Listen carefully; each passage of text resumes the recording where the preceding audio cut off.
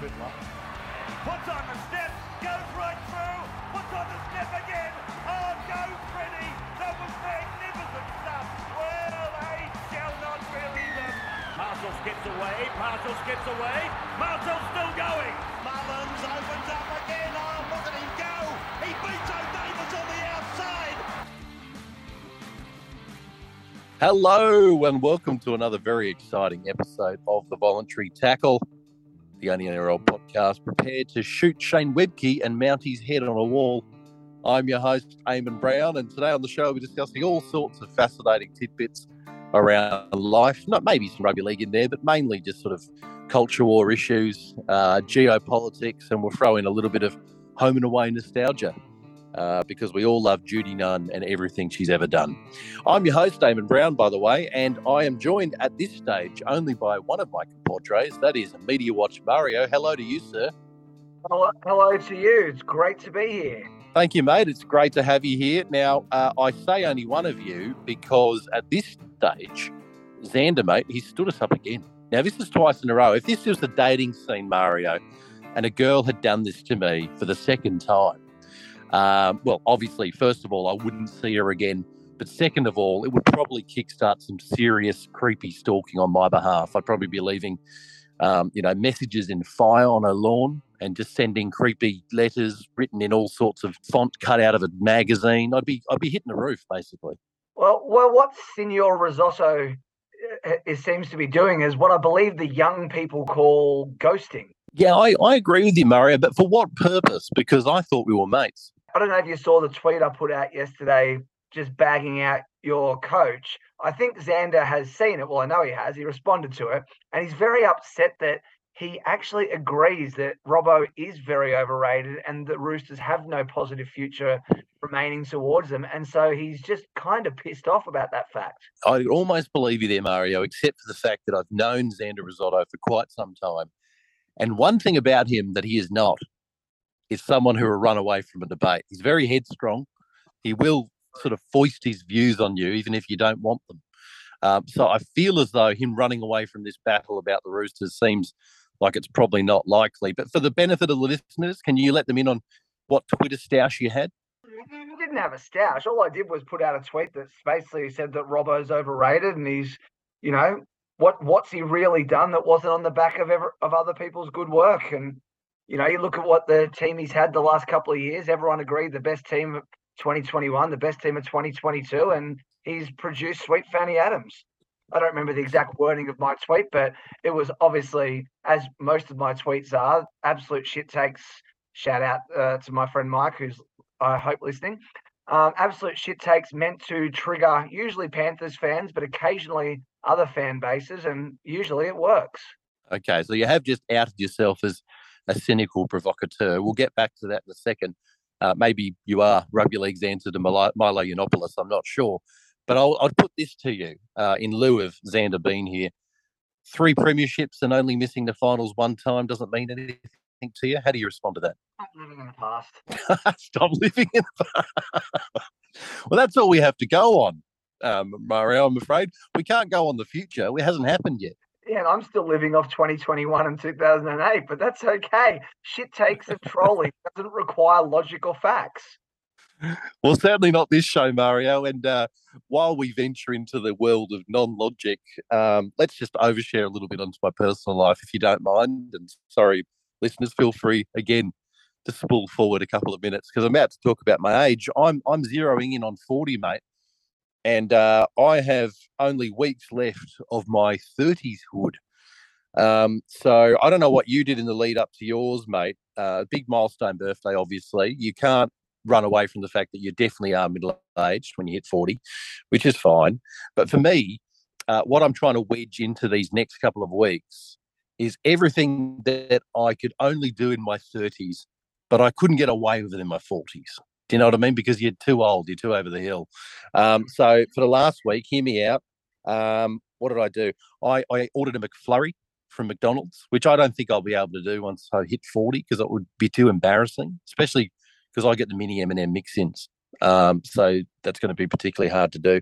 And I'm going to have to retire my skateboard too, mate. And I'm a little bit upset about that. I've tend to skateboard through the food court of Westfield at least once a week. I won't be able to do that anymore just because, as I said before, I have to wear the badge of being a person who's too old to do it. Interested in your take. Am I taking this too far? And two, what did you do in the lead up to your 40 that you thought that you could never do it again once you hit that mark? Look, I have to admit, nothing. I wasn't concerned about turning 40. It wasn't a problem. I'll tell you what I did when I turned 40. I immediately jumped out of a plane. I assume you're talking about skydiving. You didn't become a 9/11 hijacker. That's correct. I actually did have a parachute attached and landed safely, as you may have guessed the fact that you're talking to me at the moment. And I had never skydived before. I waited until I was 40 before giving that a crack. Now, is the reason you did that is you were just playing the numbers? You went, well, I've had 40 good years. If I plummet and hurtle towards the ground and die, it doesn't matter as much. Like the tragedy's been lowered a bit. In reality, I'd spent many years wanting to skydive, trying to arrange it with various friends, trying to convince my wife to do it. It was just never going to happen. Any friends who said they would do it with me, when the time came to book something, they all pussied out and changed their minds. And I just wasn't super keen on doing it by myself. And so then we're in Port Macquarie, the wife and I, on this little weekend away for my birthday. And I wake up at the first morning we're there, and she's like, "Here you go," and hands me a ticket to go skydiving. Wow, but not with you. She went, "You do it." I'm definitely. I ended up going up with some lady in her 50s or 60s who'd never skydived before. Now, she'd had it foisted on her by her family. The difference was that she wasn't keen, and she'd always told them she didn't want to skydive, and they still gave her a skydiving ticket. Let's say it was her 50th, just to have a safe guess. And she ended up taking it like an absolute trooper and loved it.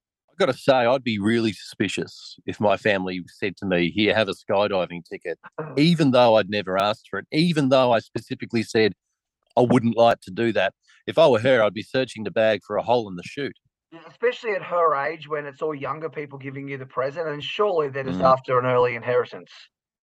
100%. So I hope she's alive. Did you see her on terra firma? Did she end up making it? She landed before me, so I saw her hit the ground before I hit the ground.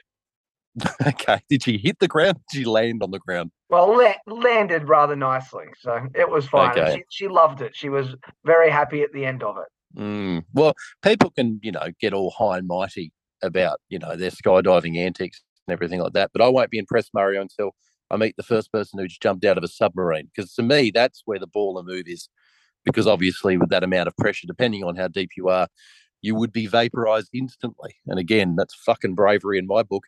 Speaking of bravery, mate, we should move on to some rugby league topics. Now, I know we've got the World Cup going on, so we will talk about that a little bit. I've had a quick scan of the news items, and I wanted to run this one by you first of all.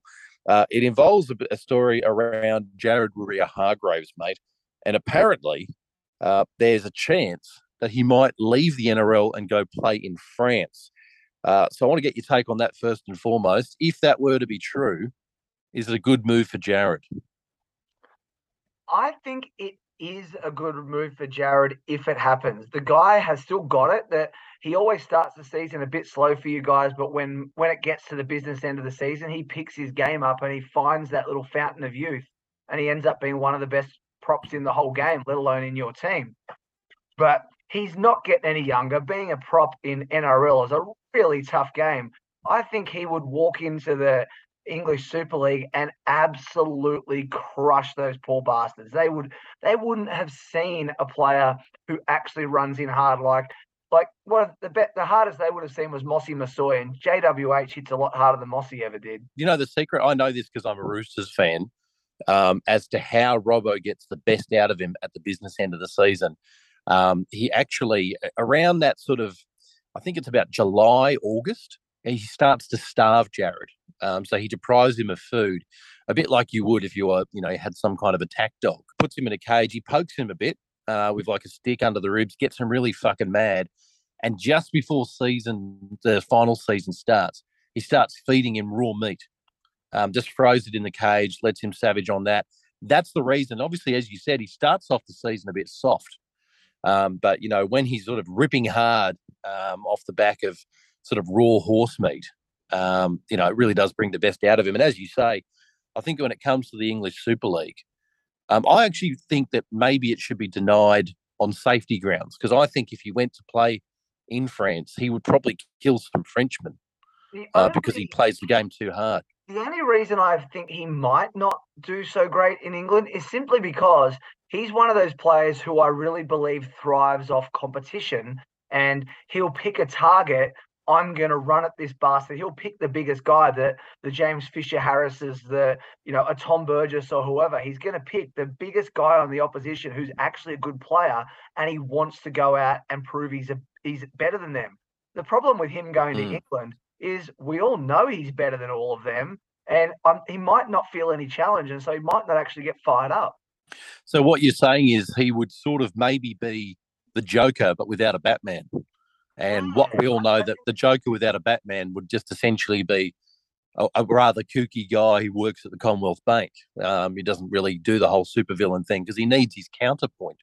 And I agree with you. I think if he does thrive on competition, that much is clear. That's why he tried to take off the head of Nelson Asofa Solomona in a few games out from the finals this year. And because that is one man most people don't pick on, except for one guy in Bali once who, had his spleen removed pretty quickly. So it was a mistake. So I think you might be right. If he went over there, would we see Jared just get a bit fat? Would he get a bit lazy and overweight and sort of, I don't know, what would a fat Frenchman do? They'd get in, probably eating too much soft cheese. Yeah, and he might really enjoy the pastries over there. Yeah. Although you should call them Frenchmen. You can't call them pastries anymore. It's derogatory. But I hear you. I think he would be a danger to the French in a way. I mean, I think we'd probably see him over there off the chain. I don't know if he would, necessarily blend in with French culture too much. Maybe they'd have to wheel him around in one of those Hannibal Lecter outfits just to make sure he didn't kill anyone pre-season. For me, it's a mistake. Well, maybe if the whole, eating raw horse meat here seems to help him for the end of the season, they just need to feed him raw Frenchmen. Yeah, I wonder what. I mean, I've tried cooked Frenchmen, but never raw. I mean, a Frenchman tartare. That sounds. Stick a bit of lemon on them. Let's see how they go. And the best part about a raw Frenchman, as you know, Mario, is that it's not a pink meat; it's yellow because they're all cowards during wartime. I'm going to make that joke every time. Now, I don't know about this, but another thing that he may not blend that well with over in France could be Emmanuel Macron's unique blend of centrist capitalism. Would that be a factor for Jared, do you think? He doesn't strike me as the most politically active sort of guy. I feel like he just lives and breathes rugby league, and he wakes up in the morning.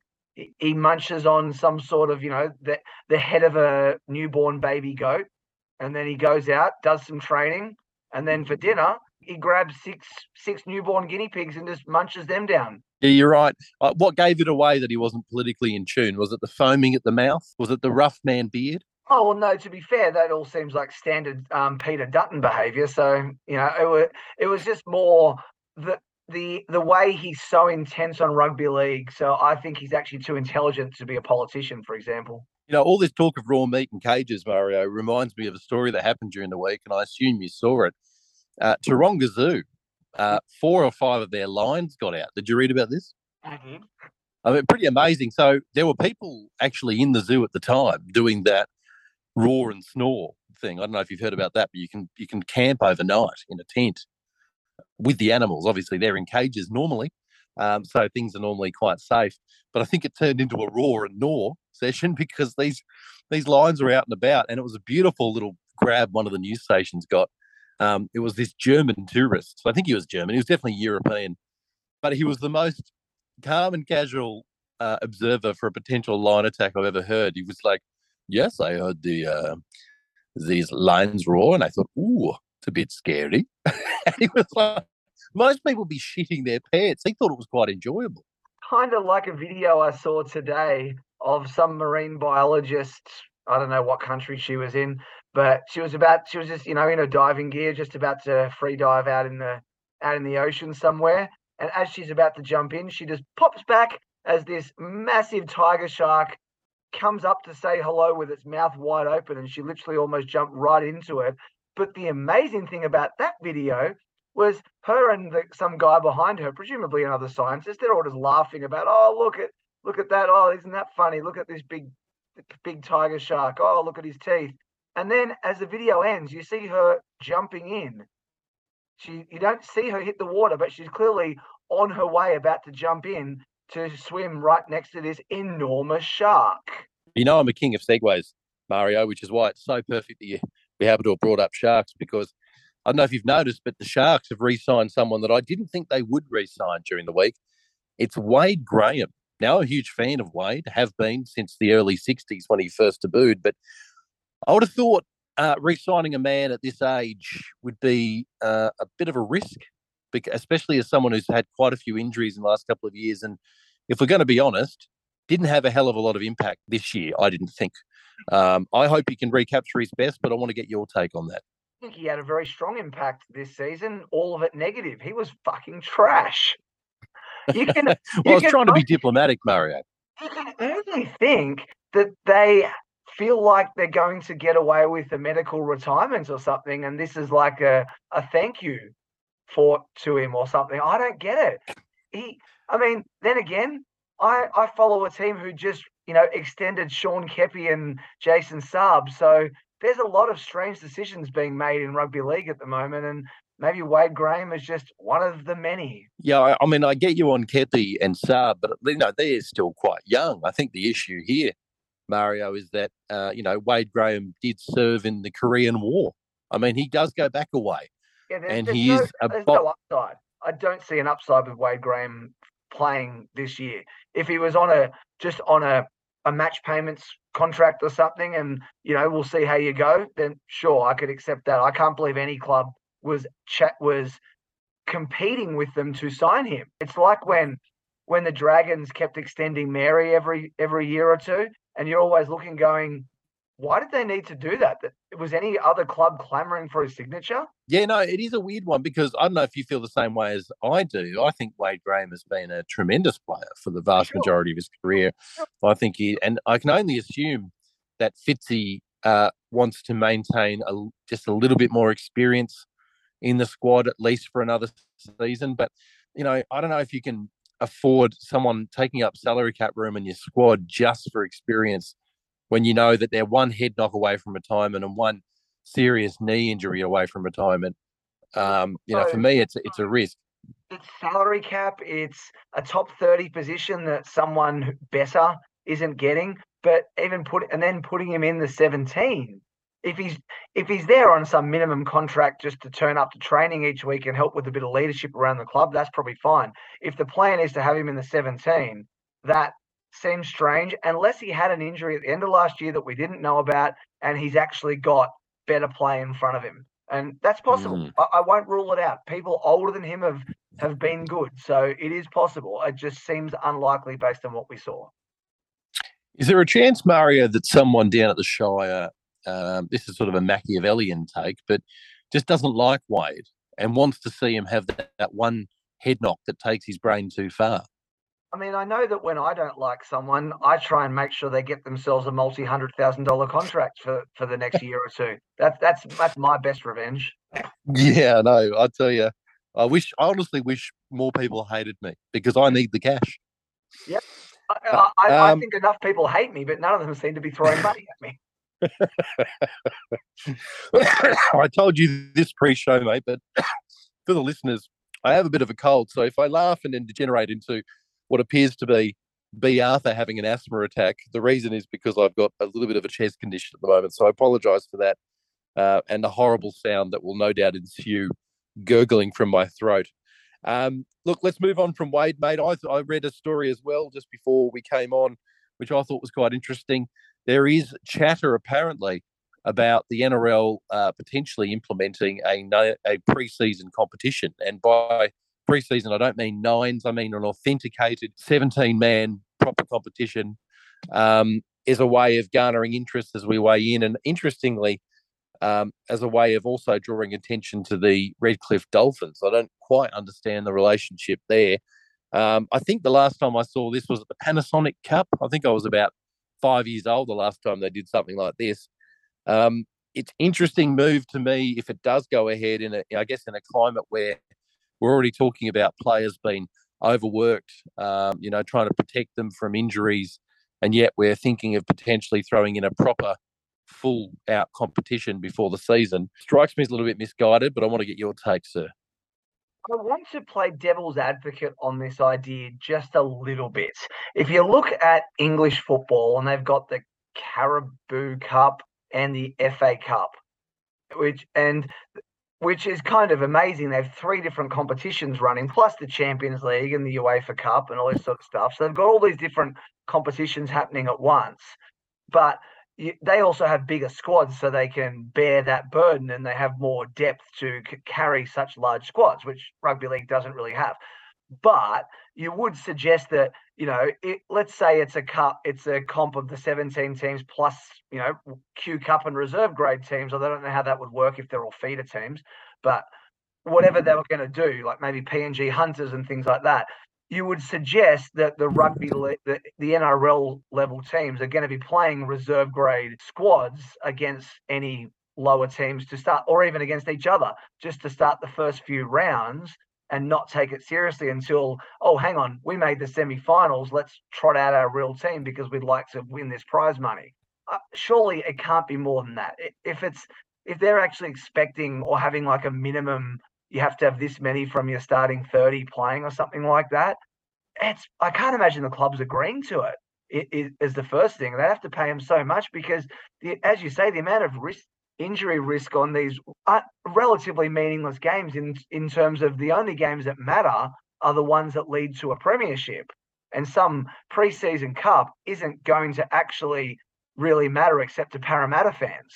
And I guess the rationale that I read was suggesting that this would replace trials. So I guess in the same way that, you don't have your stars trot out for a lot of those trial games, or if they do, it's only for 8 or 9 minutes. And it's interesting because I guess in the last couple of years, they have looked to lift the profile of trials actually for the first time, and they're all been televised. And I thought that was quite interesting.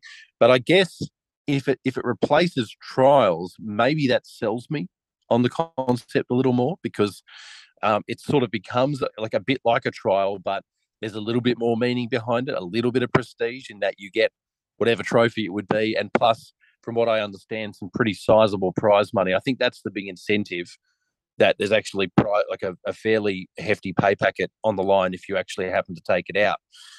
So there's that factor. I think if it were to replace trials, and it sort of, I guess, hedges and plays a dual role of getting people G'd up about the season, getting a bit of a hit out for the players, and also making it slightly more meaningful. Maybe that works, but I guess the devil would be in the detail. How long does the comp go for? As you said, are you going to be playing all your top line teams? And what I read was quite interesting. They would also potentially have other teams from overseas enter just for a little bit of extra cachet value. So they were touting St. Helens. Yeah. How do you feel about that idea of actually flying a team in for a bit of extra interest? It's like no one remembers 1997 and how disastrous having English teams in the Super League, or even the world. Remember when we had the World Club Challenge with 3 NRL teams like Brisbane who'd come last or something like that, playing against an English team and still flog them?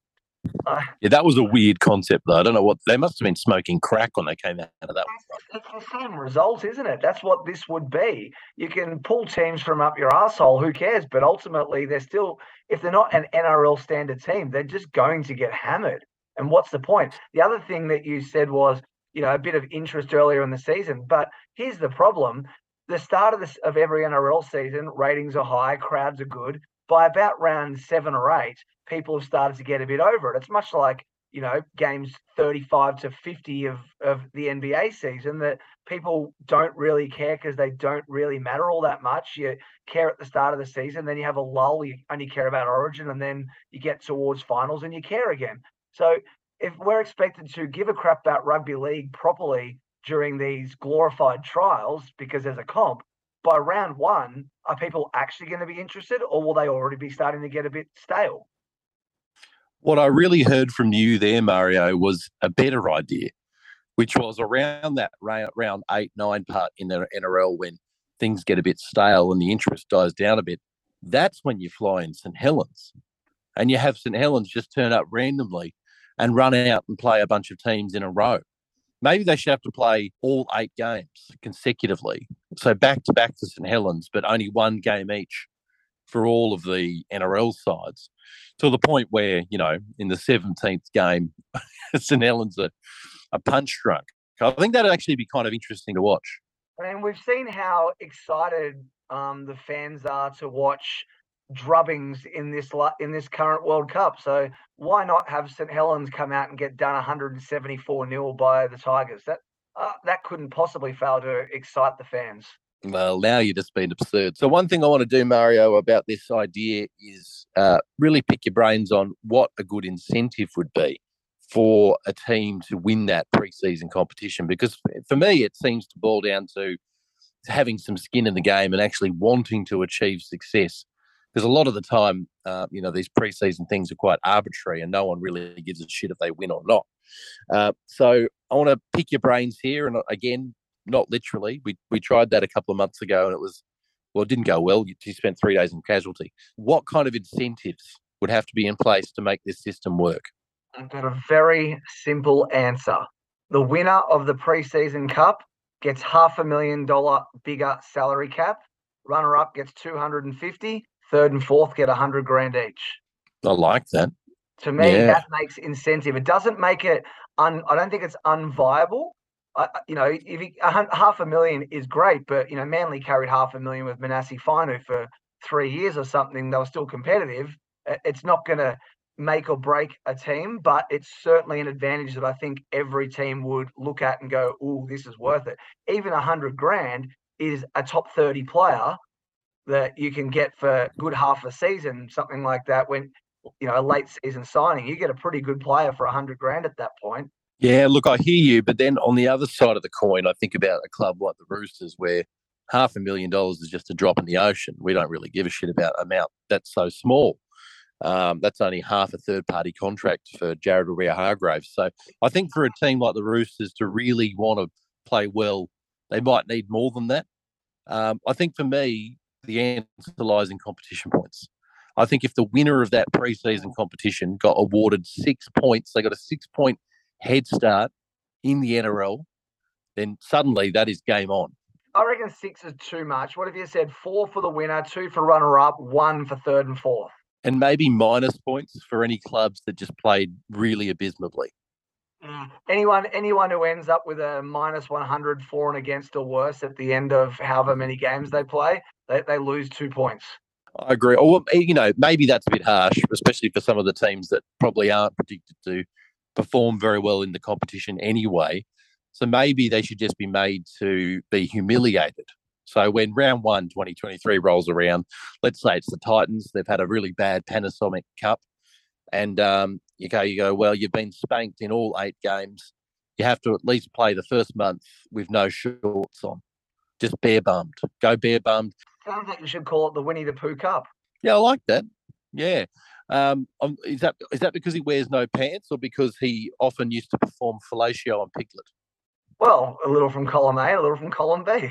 I don't know if you remember when I said this, but part of the rationale for having this pre-season competition, according to PVL, is to draw attention to the Redcliffe Dolphins, the new franchise. Now, I have no idea why having a pre-season competition would specifically refer or bring good attention onto the new franchise. But look, I'm all for the idea, though, of the Dolphins springboarding into the competition by doing some weird guerrilla marketing. But I don't know if the pre-season competition is going to be the way, Mario. For me, it would have to be Wayne Bennett doing a striptease on the eve of the competition. They do a bit of that, the sort of the theatre of it. They have some pre-season entertainment. For me, if Wayne Bennett were to get up on stage of Jimmy Barnes as he was doing Simply the Best and just took off all of his clothes and shook his wrinkly penis, to me, that would put bums on seats. I mean, I'm just picturing that scene in The Simpsons where Monty, comes out of the cake wearing nothing but a sash. I kind of assume that's what Wayne Bennett would do for Darius's birthday. Yeah, I don't think it technically is stripping if when you take off all your clothes, you don't have any meat or tissue on your body. You're just a collection of bones, essentially, and ligaments. At that stage, I don't think it is possible for a skeleton to strip. And that makes it a family event, I guess, because you can bring your kids to it because there's nothing kind of sexual about it. It's just, I don't know, it's a spectacle, isn't it? When someone of 98 years vintage gets off all their clothes. You just don't see that anywhere outside of an abusive nursing home. I mean, you ask most fans of Dragons or Broncos, and they would probably all tell you that Wayne Bennett is one of the sexiest humans on earth. So I think it's all a matter of perspective. You're right. That's the great thing about beauty, Mario. 100%. I mean, I've somehow got a fairly attractive wife, and you've seen me. It makes no logical sense whatsoever. So thank God, because otherwise, I mean, what would happen is only the good people, and actually procreate and go forth in the world and multiply, while the rest of us norms. There's lots of eugenicists in the world who think that's the way things should be. One of them, Anthony Griffin. He's definitely one of them, let's be honest. All the evidence suggests that he's right into that subject. That's why we really need Giannis to weigh in on that one. Yeah, every AFL player and coach and fan, they're oh, golly, I killed him. chest. Yeah, I know. Mate, okay, well, look, we've talked about pre-season competitions. Now, maybe it's old hat, Mario, to have a pre-season competition playing the sport that you're about to play. It feels a bit like, doubling up, doesn't it? I mean, here's a really small miniature version of everything we're just about to do for 6 months of the year. I think a much more interesting pre-season competition was, why not get the rugby league players branching out a little bit and showing a bit of actual natural talent and ability? So based on that, I think we should give them a game of perhaps, polo against King Charles, or croquet, or maybe some curling. Let's see what they've got. It's not all about rugby league. There's more to life than rugby league, guys. I completely agree with you, Mario. And I mean, yeah, okay, it'd be interesting to know who would win between Brisbane and South Rugby League, but I want to know who's best at billiards. I mean, I would tune in for that, because we know that a lot of these rugby league players, they're not trained in these other sports. So you'd have to sort of be watching them play these sports for the first time. And it could be fascinating, especially if, someone like Cameron Murray has never held a cue before, and he doesn't know what the fuck to do. I mean, it'll be a calamity in terms of the sporting event. But again, I refer to that same word. What a spectacle. I think the best TV that Australia has ever seen was, I don't remember what the show was called, but it was basically Australia's Best Athlete or whatever, where Billy Slater went in twice and won twice, and Quade Cooper went in and won. And they had all these different guys. Like, I remember Jamie Whincup was actually pretty good. I think he came second to Quade Cooper, if I remember right, where they did all these different sports. And yeah, Billy Slater ended up winning one All-Stars one or something like that against people who'd won other series. And it was fantastic TV. They did all these different things, and it was great. That's what we need more of. I actually really love that show. I don't know why they discontinued it, but I'd assume ratings. But I actually think Billy Slater won it 3 times. I don't know if I'm exaggerating there. I think he won it 3 times. And the thing about Billy Slater, I know you're not a Melbourne Storm fan, Mario, but you have to pay him, Mr. Slater, his dues in this respect, that he is one of the fittest humans that's ever played the game, or played any game for that matter. And we know that because, as you said, that show has the best of the best from a lot of sports competing at a whole bunch of different events, and yet Billy Slater rose to the top consecutive times to beat out these amazing athletes. And I remember this was during his playing days, probably 3/4 way through his career. One of the AFL teams pulled Billy Slater into their training sessions as a bit of an outsider's perspective. Sometimes you're trying to get another code's look and see if there's something that you're doing in your training that could be enhanced or perfected. And I distinctly remember just how in awe that squad was about how fit Billy Slater was, because, AFL players, they're known for their fitness. They cover a lot of ground in a game. And, when I remember seeing that news report, they basically said, yeah, we'd all come to a standstill and Billy was still moving. He was a freakish human in that respect. Oh, yeah. I mean, as I said, watching him win that show, I may have never liked him as a person, but I bloody respected him as an athlete. And I just love that rugby league was there showing up how much better rugby league was than these, crappy AFL athletes who, frankly, in my memory, and maybe my memory is skewed it somewhat, sucked. No, you can say it. You're allowed to say it on this show. AFL does suck. And everyone who plays it should die of an awful disease. Not right now. I'm not an ogre. I don't want them to die in their prime, but later on in life, I hope they keel over before most people do. Look, it's an interesting one. Maybe there's one or two AFL players a week. We're not sadists. No, I don't want a genocide. Maybe I do. No, I don't think I do. I don't want a genocide against AFL players as such. I would just like to see maybe one less team a year, maybe for a plane crash or something. Just get them all out of the way early. And then progressively, there's just no teams left. And then NRL don't have another competitor there. And then we just move into their heartlands with rugby league and start playing that sport everywhere and dominate in a sort of Putin-esque style of expansion. That's all I want. As I said, I'm not an ogre, but I think that'd be good for the league. I wouldn't mind starting the genocide on the particular coaches who decided that, instituting their own stolen generation was the way to go to create, dynasties in AFL.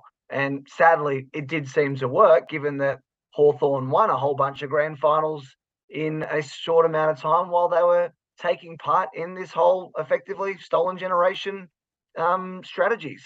As you said, Murray, I'm as competitive as you get, but I do draw the line at sort of abducting First Nations people for sporting success. I draw a line somewhere. Sure, I'll tinker with a plane and hope a whole AFL team hits the ground, but I won't do that. Like Meatloaf said, I'll do anything for league, but I won't do that. And in his case, his not doing that was taking a vaccine.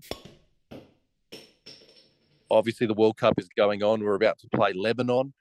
Does look as though out of all the quarterfinal games, this seems to be the biggest mismatch. I don't think I'm wrong about that. How have you seen the tournament thus far? There's been some criticism that it's been going on a bit too long from some commentators. People just want to whinge. I mean, I would like it to be structured differently somehow so that there wasn't so many blowouts. But, like... What do you propose? Well, it would have to be a system of where you had the better, the best 8 teams or something like that in little pools together, and then the slightly lesser teams, maybe the Lebanons, the Cook Islands, even PNGs, perhaps, someone like that, who are just that half step below the top 4 or 5 teams, that they might be the head of a smaller couple of pools, one team from each, from the bottom 2 pools get through and 3 from the top 2 pools get through or something like that. So there's actually skin in the game in these early rounds, and Australia can't just take the piss and just rotate their players around just to see what the best combination is. You've actually got to play your best players. So I've seen that sort of system proposed, and I think it could work. But that being said, the absolute joy that has been in this competition from some of the players from Jamaica and Greece and countries like that, when they've scored a try against one of the big teams, and just how over the moon they were so happy, and it just made me so happy. And you found yourself, you're not wanting Greece or whomever to beat Australia, but at the same time, if they did, oh my God, it would be this most amazing thing. You'd actually feel kind of happy for them, even as an Australian. I certainly felt happy for them when they got 1 or 2 or 3 tries in a game, and you could see what it meant to the players and what it meant to their fans and their whole staff, and that's a thing they can build on for the future. And by next World Cup, maybe they'll be that little bit better. And you never know when there might be the fact is, Tonga, not that many years ago, were getting beaten by 60 points by Australia or New Zealand, whoever. But look what's happened. There's always, better days ahead if certain people make certain decisions. And in our case, it's that, people in charge of NRL don't just say fuck you to International Rugby League like they have done in recent years to a large degree. But yeah, there's always hope. And I just like seeing those really wholesome moments that have happened in the World Cup. And now I'm ready for some real rugby league, and that'll be exciting too. just, the idea of Greece beating Australia, I mean, that would be pure euphoria for that country. They'd be jizzing gyros for weeks, wouldn't they, if they managed to beat the Kangaroos?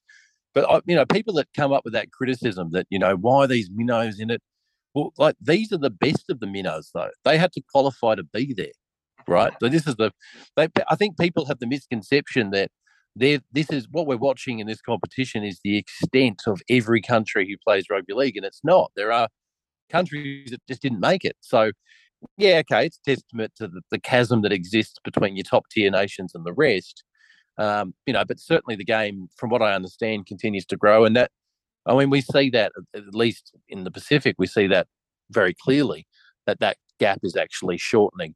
But as you said, I quite like watching these teams play that I don't often get a chance to watch. And Jamaica, for example, sure, I've just learned that they, for the first time, were playing the game of rugby league. I had no idea up until this competition that Jamaica were actually playing, but they had to qualify to get here, Mario, and that's the point. They had to thump Nigeria. I mean, I hope you know where Jamaica is in the world. Jamaica qualified by managing to beat out America and Canada in their American, like their America's continent competition. I only knew Jamaica existed as a rugby league playing nation because I followed Chasing Kangaroos. And if anyone's interested in international rugby league, I would recommend them to give Michael Carboni a follow because he's all about international rugby league. And he's always sharing stuff like Greece and Serbia and Russia and all these different countries and their rugby league playing exploits. And they're often playing games in Australia that we don't even know are going on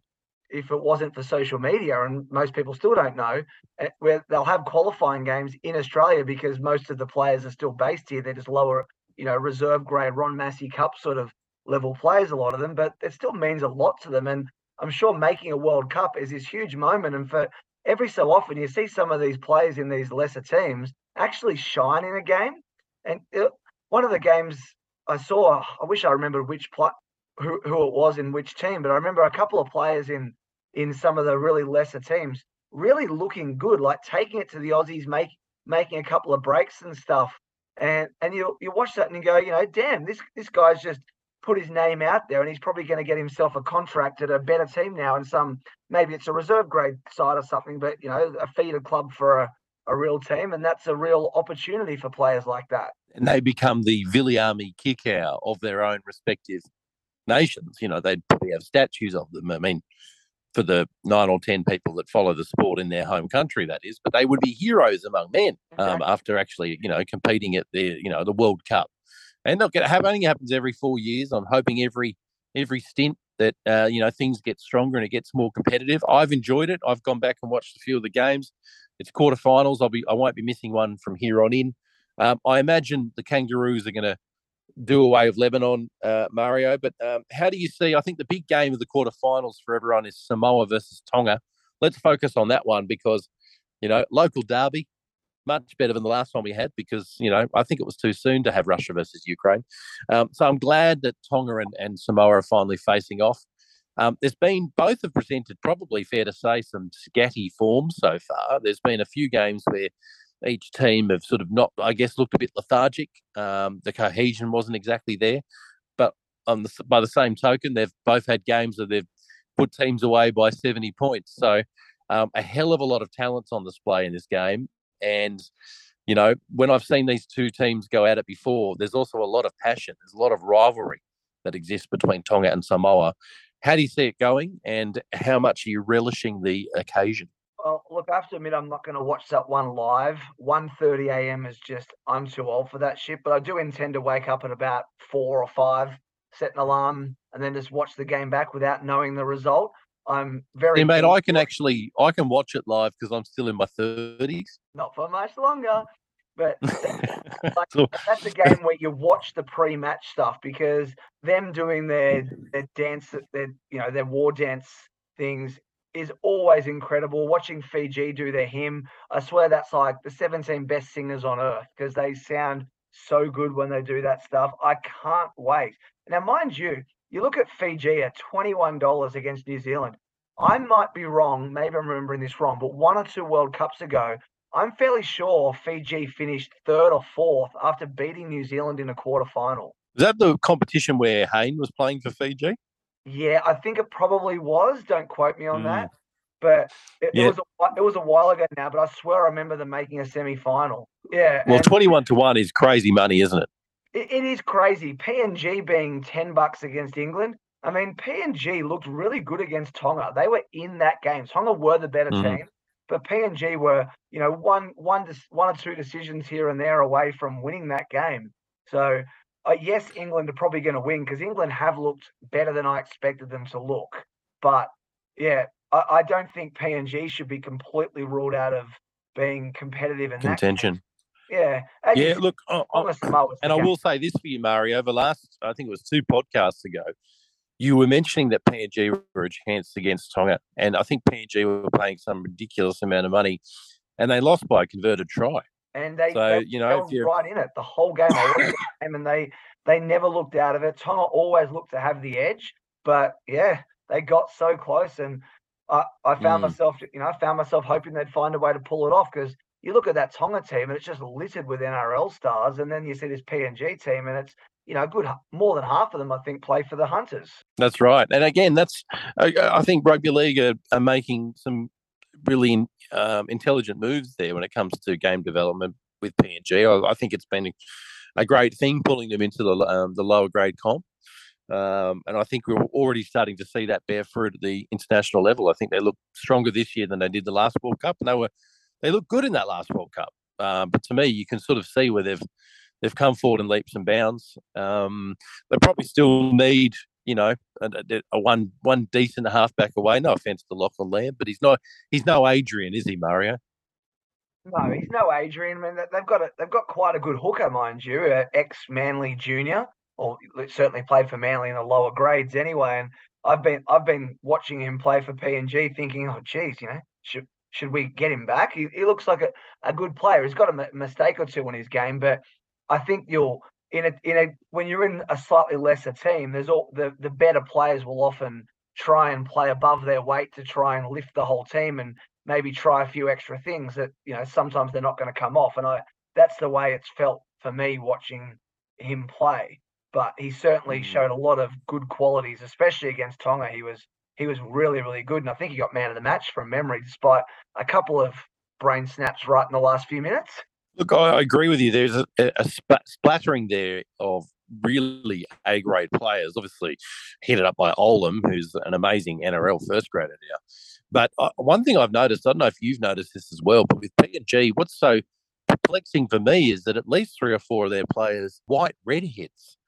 Now, look, I'm not totally familiar with every tribe that exists in PNG, but I didn't think a tribe dedicated to Richie Cunningham was one of them. Well, there seems to be a lot of redheads.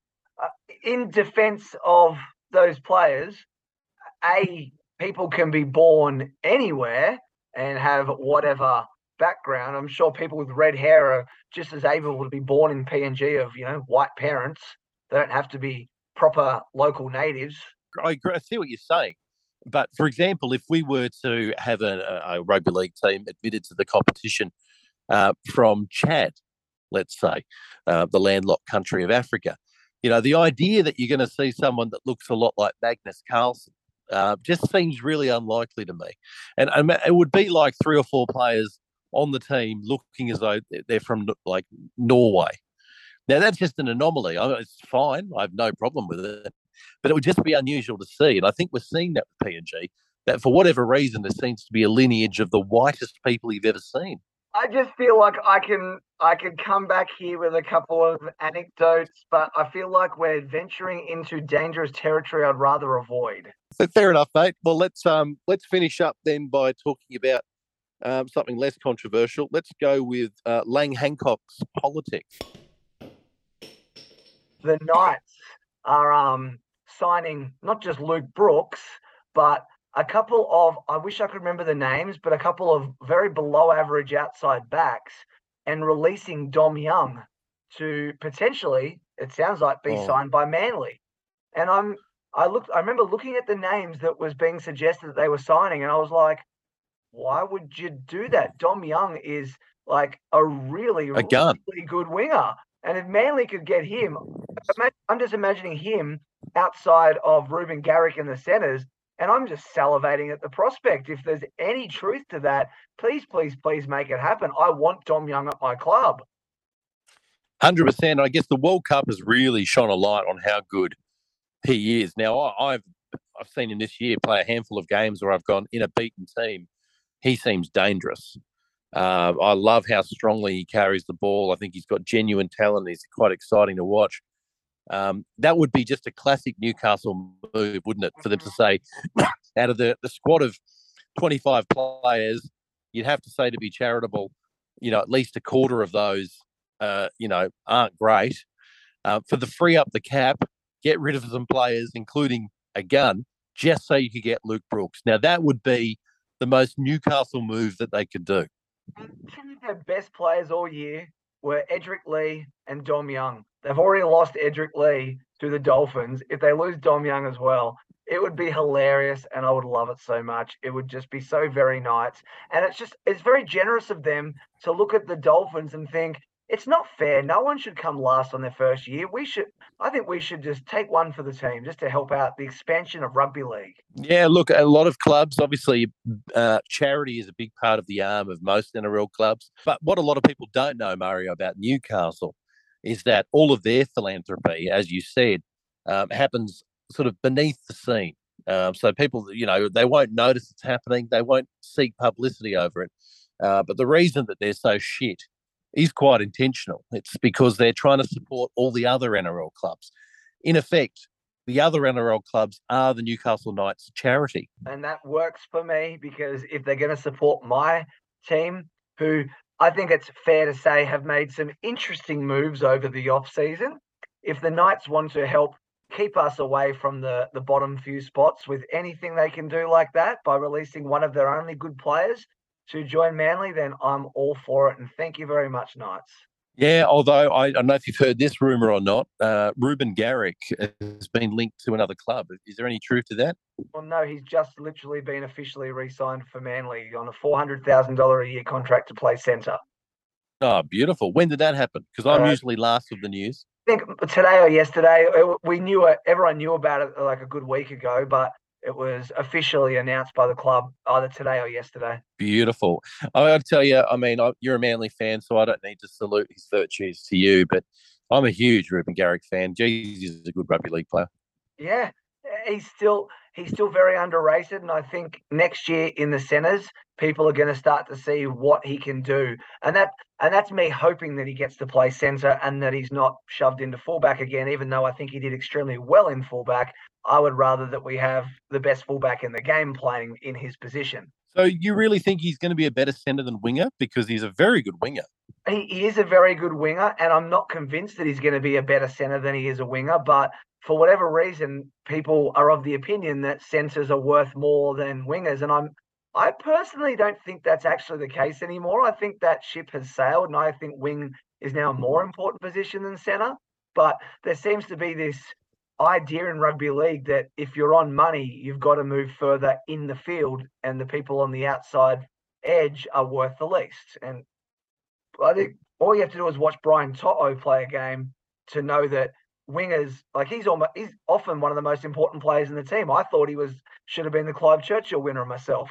And Ruben Garrick not only is one of our best players playing on the wing, he's also a really good goal kicker, which has been shown so many times to be a really, really important, factor in a team. And how many games do teams lose when they've got a bad goal kicker? It's a huge, huge difference. Totally agree with you. I think it's one of the the worst myths to get circulated in the game, that wingers are the most superfluous positions that you can have, because we all see teams that have bad wingers get exposed because they are under a lot of individual pressure that I guess a lot of other positions don't have to contend with.